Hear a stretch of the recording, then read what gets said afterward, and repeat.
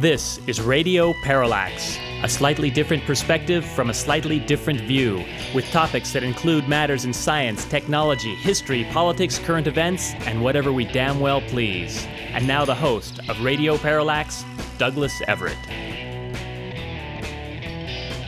Welcome to the program. We were planning this week to interview David Talbot, the founder of Salon.com, about his most provocative book, Devil Dog, which tells the story of General Smedley Darlington Butler and a plot to overthrow the administration of Franklin Delano Roosevelt in 1933.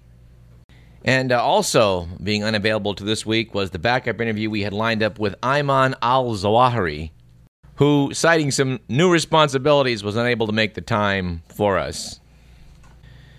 And for more information about Mr. al-Zawahiri, we refer you to the excellent BBC documentary made, I think, in 2005, remarkably long time ago, outlining the interplay between Al-Qaeda and the neocons.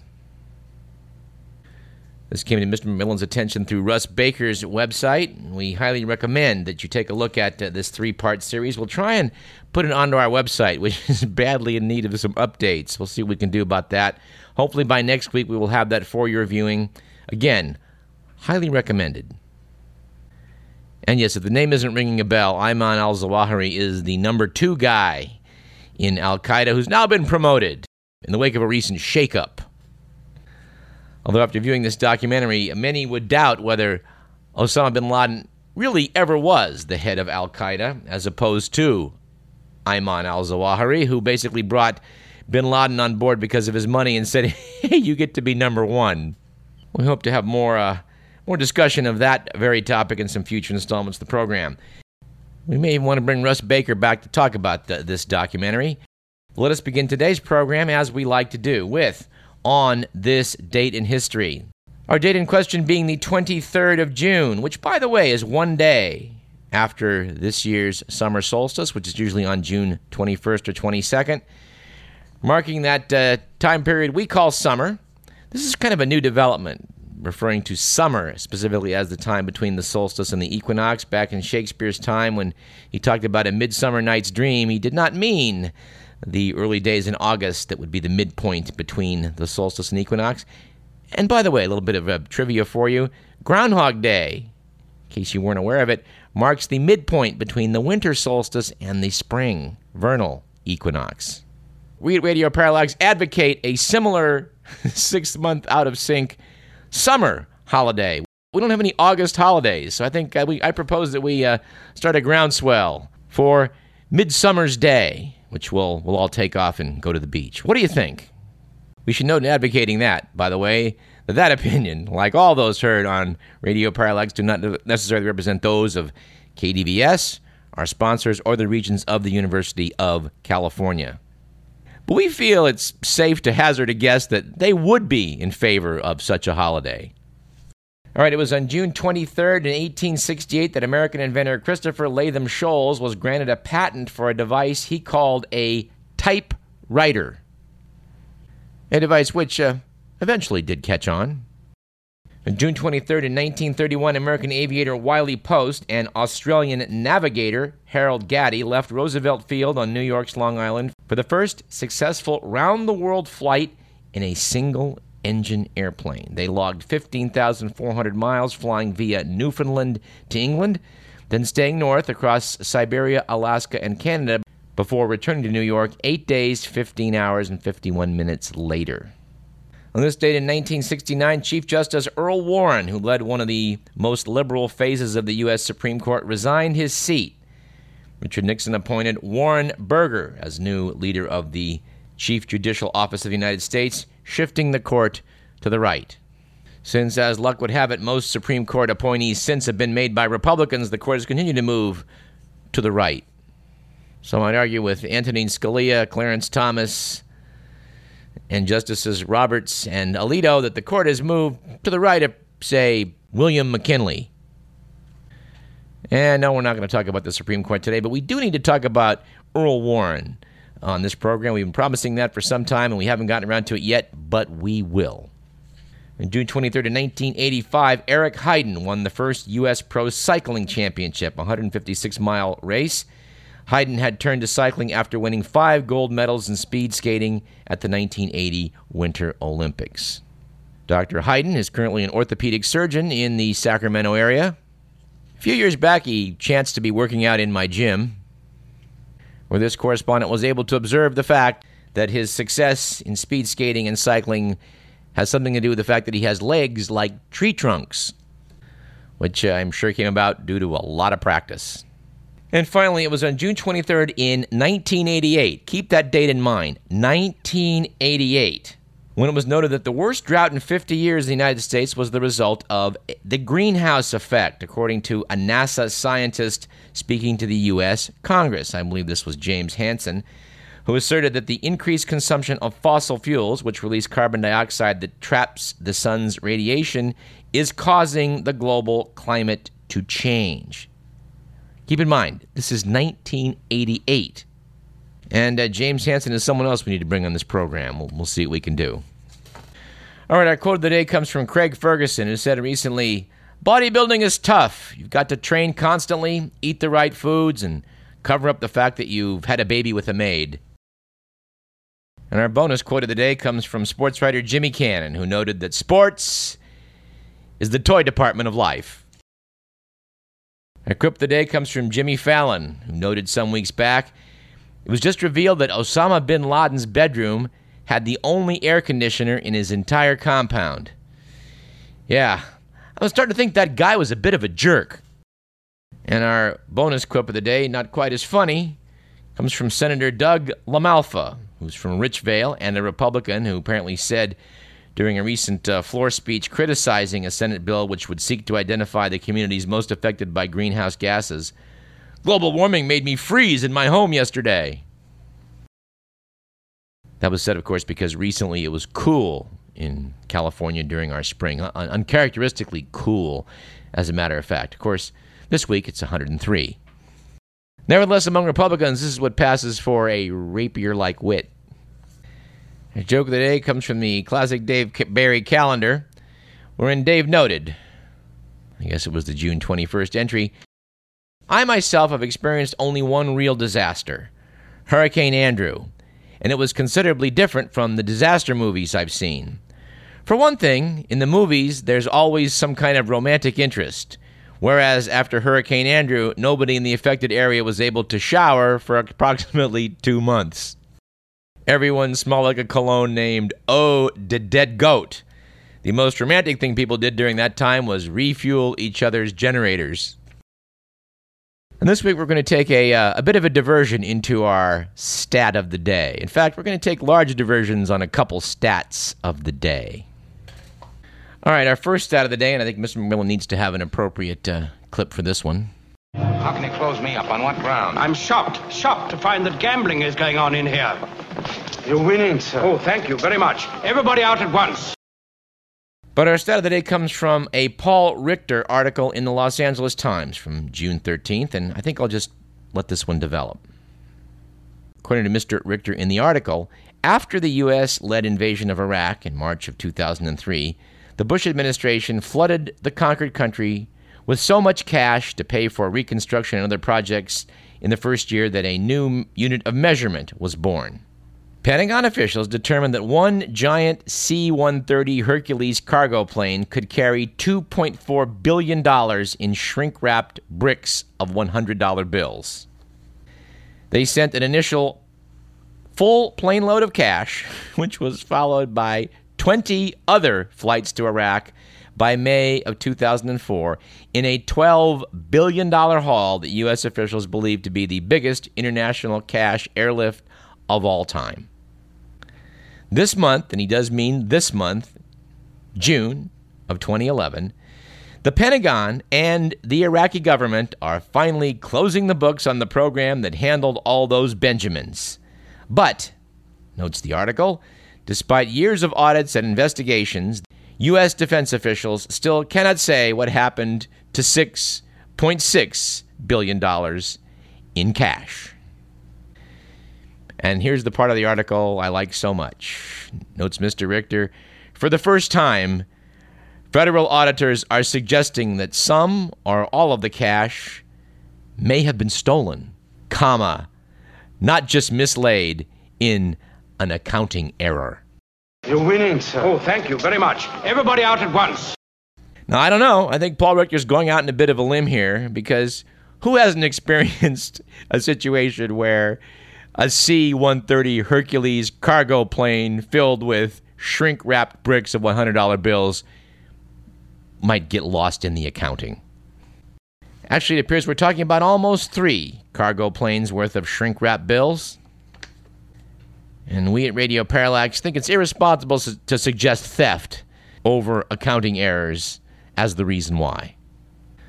But note in the article, Stuart Bowen, Special Inspector General for Iraq Reconstruction, an office created by Congress, said the missing $6.6 billion may be, quote, the largest theft of funds in national history, unquote.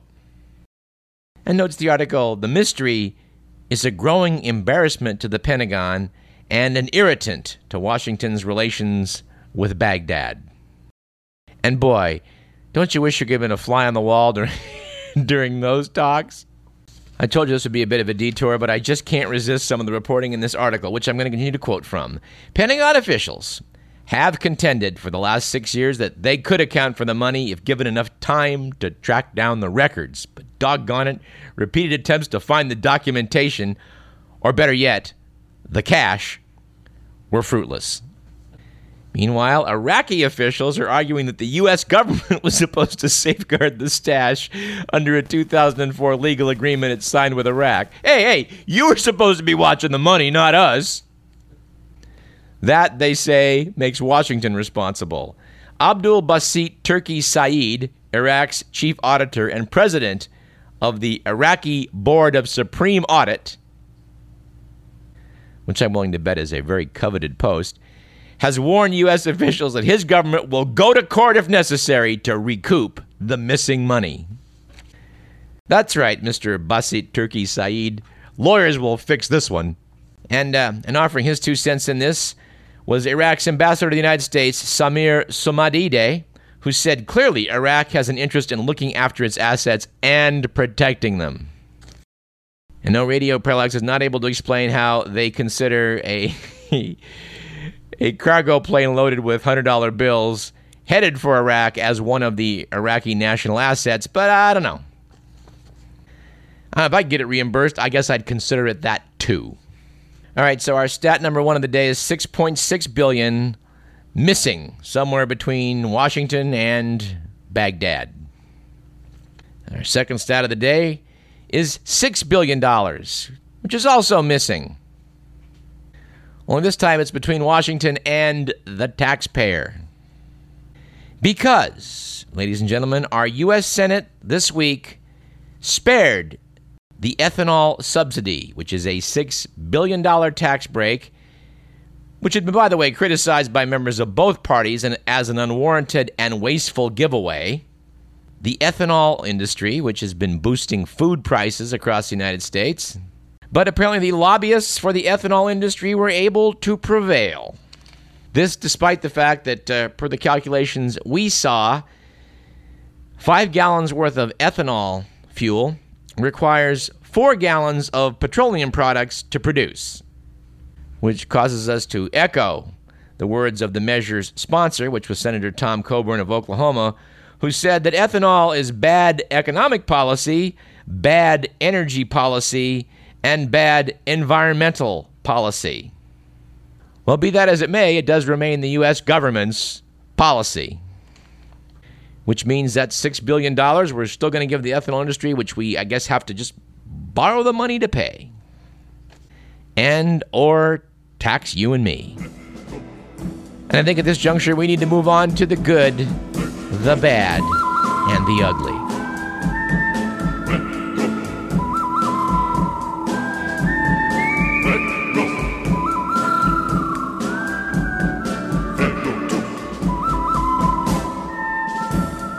According to the Week magazine, it was a good week last week for e-commerce, sort of, with the news that the e-commerce site Silk Road, which it evidently bills itself as the Amazon.com of illegal drugs, will apparently deliver cocaine, heroin, ecstasy, and marijuana through the mail to the buyer's front door. Noted NPR.org, this is illegal, but we're guessing a land office business. If you have any experience with the Silk Road website, please drop us a line at info@Radio Parallax. Your identity will be kept confidential. Better yet, just send us a line about, quote, a friend, unquote, and what that person has experienced on that website. And it was, conversely, a bad week for international cannabis tourism, with the news from the Netherlands that the Dutch government is planning to turn the country's, quote, coffee shops, unquote, which sell marijuana over the counter, into private clubs for Dutch citizens only. Noted someone at the Justice Minister, this law will put an end to the nuisance and criminality associated with coffee shops and drug trafficking. Opposition lawmakers are calling the new restrictions, which are to be phased in over the year, tourism suicide. And the plan is opposed by the Amsterdam City Council, saying it will lead to more street dealing as Dutch citizens just buy pot at the coffee shops and then sell it to tourists at a markup.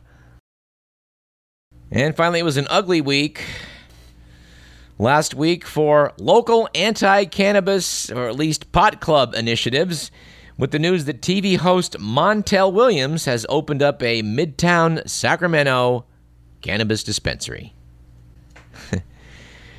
According to an article by Miles Bennett Smith in the Sacramento Bee, the host of his nationally syndicated television talk show and also pitchman for prescription drug assistance products, also a fruit and vegetable emulsifier, Williams came to town last week to speak about his own battle with multiple sclerosis and why he turned to marijuana to alleviate near-constant neurologic pain. I have to say that they're making a lot of noise about it. It looks to me like, it looks to this correspondent as if the cannabis clubs are pretty much here to stay at this point. And we would like to note as a public service announcement, if you have always had a burning desire to get a whiff of a giant flowering plant that smells like a corpse, you may want to check with the UC Davis Botanical Conservatory, because apparently their Indonesian corpse flower, labeled Ted the Titan, is about to bloom again. The Botanical Conservatory greenhouse is located on Kleiber Hall Drive off Hutchinson Drive behind Briggs Hall on the UC Davis campus. All right, let's see what our old pal Will Durst has to say about political developments, shall we? He is, after all, America's foremost political comic.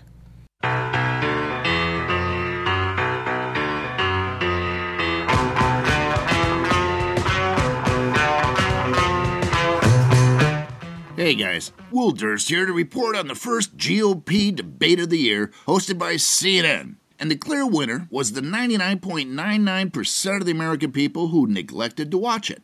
But for the 6 of us who did, the strategy of the combatants was more obvious than an elephant in a stairwell. Bash Obama, take a breath, bash again, and repeat.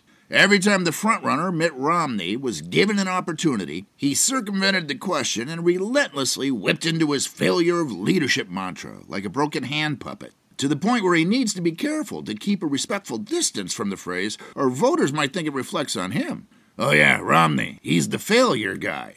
To say that Obama's failure has been the preferred Republican tactic for the last 3 years is like saying that water is an effective medium for whale migrations. Repeatedly claiming his abject non-success to be their number one priority, Republicans have facilitated it by opposing the president at every step of every way since day one. If obstructionism were an Olympic sport, these guys would have more gold around their necks than Mr. T. And yes, of course, the purpose of the loyal opposition is to oppose. But Republicans would rather see the economy sink like a truck engine in a swimming pool than have Obama given credit for its comeback.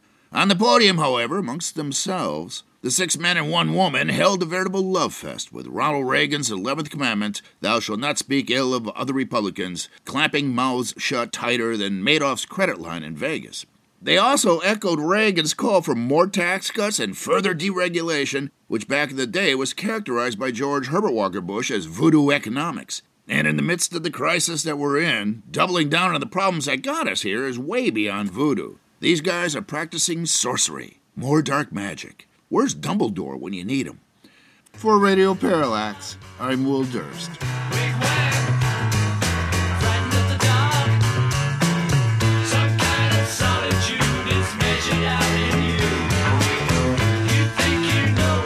By the way, Mr. Durst will be appearing along with social critic Michael Parenti at a KZFR-sponsored event in Chico in the fall. We'll keep you up to speed when the time draws closer. Well, let's take a short break. You're listening to Radio Parallax. I'm Douglas Everett.